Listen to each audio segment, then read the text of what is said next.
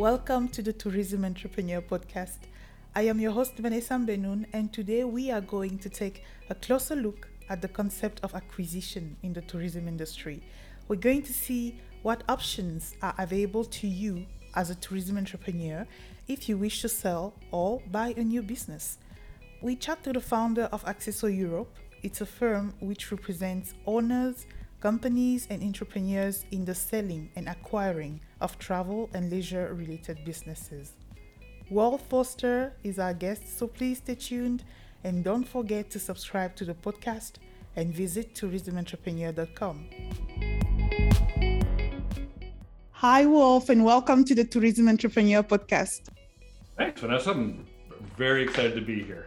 You are not new to the tourism industry or to entrepreneurship. Before Accesso Europe, which is the company we're going to focus on today, you founded a few other travel businesses. And I read about Volta Villas and Certistay, for instance. Please tell us more about yourself and how these brands came to be. Happy to. Well, I think my situation was similar to other entrepreneurs in travel and tourism and other industries. One thing kind of led to another, either by need or interest level or client direction.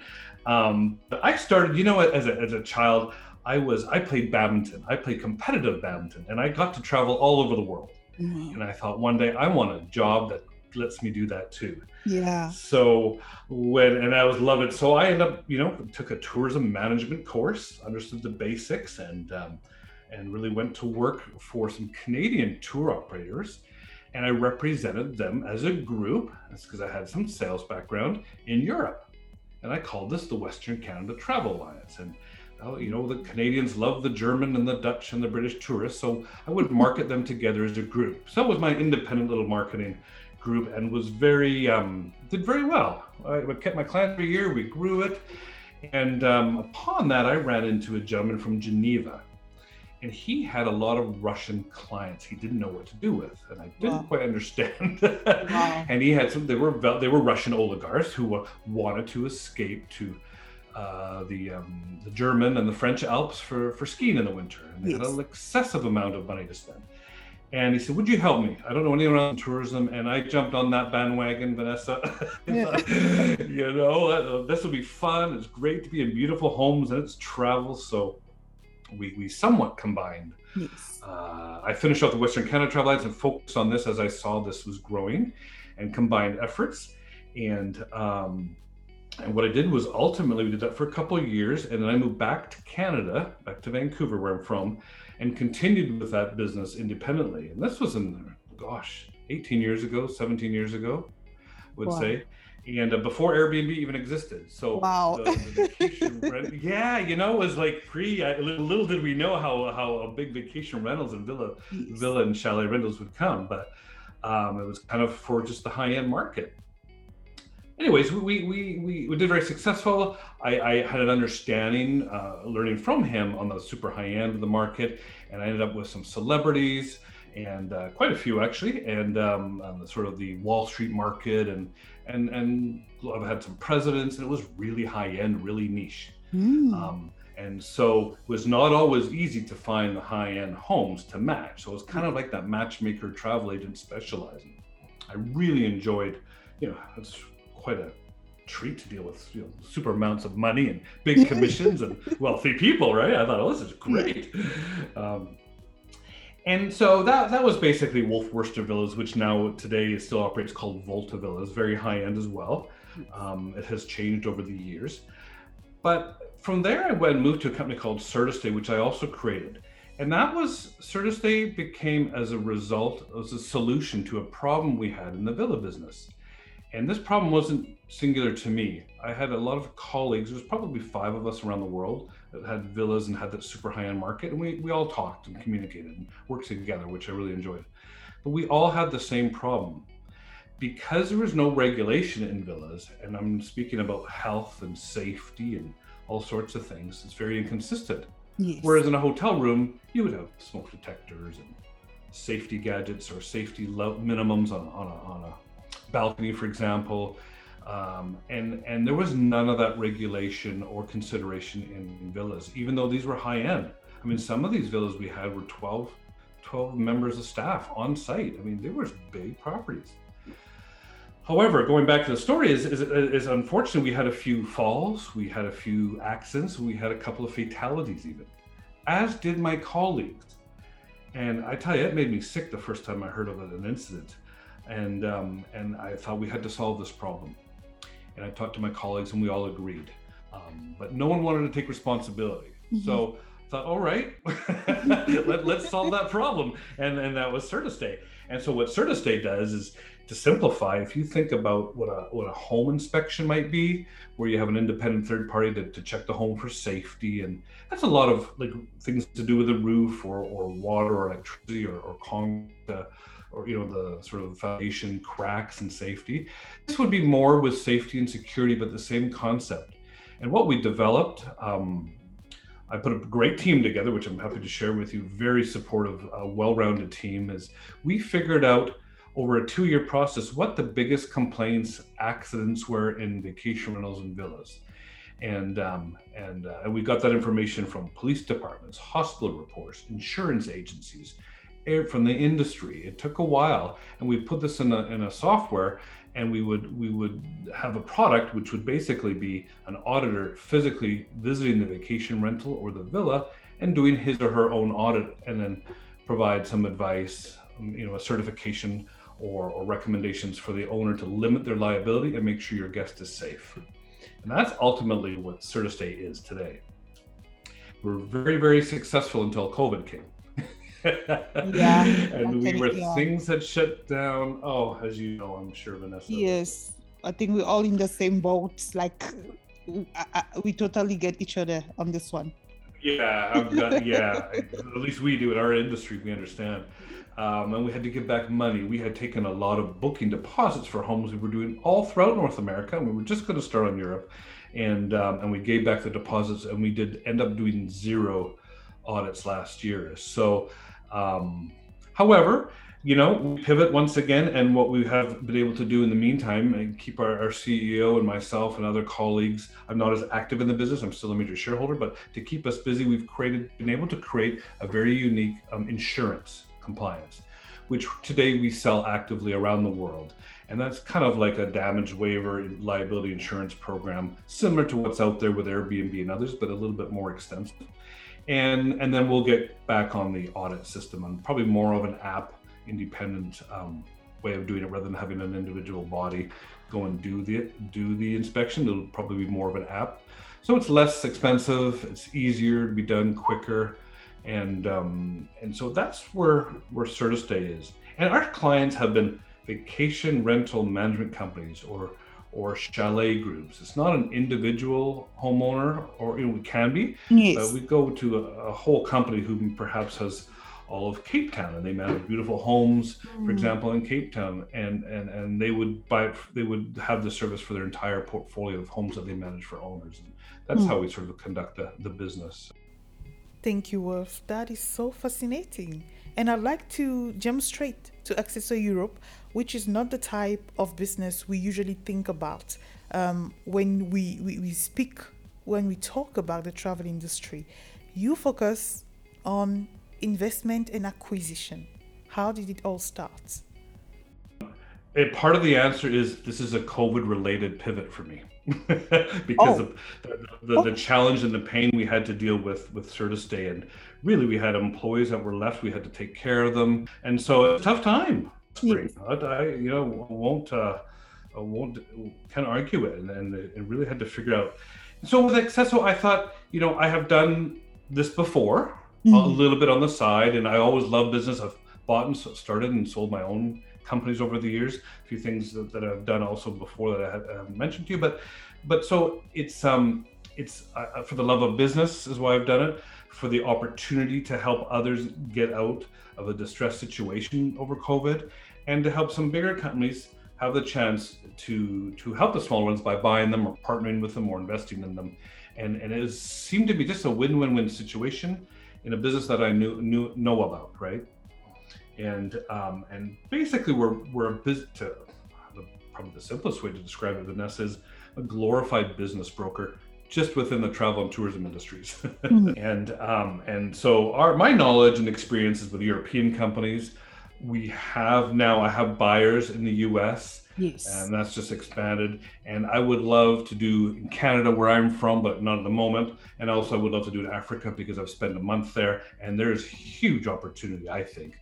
And it's really comes to those who want to sell their business in Africa or invest there, or the bigger travel company wanting to, park their business or buy existing businesses in that market. So we haven't focused on it, but we're happy to do it. It's the same principles apply, right? Yes. While I was going through the website, I came across sections that were focusing on country license brokerage and master franchising brokerage. So what exactly do they mean? And for people like myself who are new to this, but would like to know more, what other important concepts should we get familiar with? Yeah, great question. That can be a little confusing. So a master franchise, we all know the global brands like McDonald's or Subway and how they expand as franchises. Yes. And they, in the earlier days, they would, for example, go to South Africa or to Canada and say, okay, we need one franchise, a master franchise, who can open up smaller ones or resell to individual business people who want to open up, maybe one in Durban or yes. 3 in Cape Town, and sort of a wholesale level, if you will. But you get the opportunity to use policies and procedures and the brand of the Subway or McDonald's. Yes. And that's kind of what we've had some inquiries. I thought I would include that on the site, and we have done some consulting for some. This is mostly, the concept comes mostly from American companies wanting to do business in other parts of the world. For example, a vacation rental chain in the US, who I'm dealing with now. They have 19 offices, they're franchises, and they think it's time to go to Europe, and then they'll expand to Canada and Africa and Australia, whatnot. So it's their first expansion. So I would find them the buyer for the country of Spain, and it's a big ticket item. I mean, these things go for $300,000, $400,000, $500,000. But it takes a long time, and that's a way for them to expand into different countries. And it can be a country license or a continental, like a whole continent. But it's typically been a country license. So it's just another way to help bigger travel companies expand into different markets. What are the criteria and steps for a seller or a buyer to join the platform? We get all sizes of businesses. We get the really big. We have probably one of the largest travel companies now, where they want to expand, just kind of like, we talked about, and they want to buy smaller companies and put them together and, and under their brand, and also have one, smaller companies like you and I, who may want to sell one day. And so the minimum criteria I would say is probably to be in business for 3 years is what, if you want to sell your company or get an investment, you probably need at least 2 or 3 years of track record. And doesn't mean you have to be profitable. You have to show a proven concept and that you've been able to deliver and have a growth plan. And you don't need to make millions of dollars. It's all equivalent to on the price or how much money you want to raise or how much another company or an individual will buy. So I would say at least 2 years of business, preferably 3. And if you can't profit, that's great. You'll get more money. But it's you would be surprised how many companies I deal with, Vanessa. They've been in business for 10 years and really haven't made much money. And that's okay, because a lot of people are in the tourism industry as a lifestyle role. We get that. But now they want to retire, or their kids are, they're having children now and they just want a change of lifestyle. And there's still value for that business. You have goodwill, you have an established clientele, you have infrastructure, maybe you have a proprietary niche type of product or service and a unique destination. There's a lot of ways to create that price and value for someone who wants to buy. So I would say those are the minimum things as a couple of years in business. Nice. And I see that you mostly cover Europe. I asked you about that before you started, sorry. And I wanted to know, because you've been here to South Africa, for instance, the market. Yes. So why is it that apart from Europe, do you have any plans to expand to the US and to Africa, especially Africa, because this is where we are, and I feel like anyone outside too. I would love to. I think there's my personal experience and opinion is there's great opportunities there, for many different types of travel. So I think it really comes down to, and I'm starting to do a little US, but personally, I'm a small company, so there's only so much knowledge and clients you can handle. But I think Africa, it really comes down to the big companies want, when are they ready to go? When is their particular type of product? The need to include an Africa expansion, just like with Canada and the US. There's so many successful British and German companies, for example, and French companies that haven't expanded really outside of Europe. So I would love that, because I think, why not offer your service globally? Why not offer more destinations? And so I think it's just a matter of time. And I've got a couple of emails from some smaller businesses like yourself and myself requesting, and we've had some discussion. So I think it's coming. I think I would welcome that. I love a global market for sure. Oh, that would be great. And Wolf, I have been collaborating with like 2 new brands lately, and it was interesting to see that although the world stopped traveling because of the pandemic, lots of deals were still taking place. New businesses were being built, and some were getting funded and acquired. So you are sitting in a position where you are making some of these deals happen. So from your perspective, I was wondering how you see the future of the industry. Boy, that's a great question. Tough one, Vanessa. I know. You go, my opinion. I try to balance opinion with a based on experience and listening to some other very successful companies and entrepreneurs. The travel will never go away. Some of us thought that. No, I didn't, but some people in the travel industry last year, I got to get out of travel. This is during last May and June and July, when we're in the midst of all this craziness. And travel will not go away. People always want to explore. Yes. In fact, there's more digital nomads now than there's ever been. It's a global phenomenon. And I think also because of the pandemic, people have realized you can work from anywhere in a lot of type of industries. And why not do it from a house in Barcelona or Cape Town? Kids or no kids, if you're working on your computer and you have a good phone service, there's a lot that you can get done. I've worked global. I've worked like that almost all my life. Yes. And so I think travel is here to stay. I think the way we travel, I think business travel might have its challenges and be a little slower. I think, on a Zoom call, for example, and office space, I think that's probably a general statement that everybody would acknowledge, is that it's probably a tough one to get back 100% in most cultures and countries. Just depends on the industry. I think that would affect travel for business travelers. But I think tourism is, especially in my little corner where I'm very familiar with the vacation rental world, there are so many companies and people getting into vacation rentals. I feel sorry for the hotels. I think it's a tough game, Yes. And I have trucking companies, insurance companies, commercial developers that know nothing about the vacation rental industry, but want to get involved because they see that future there.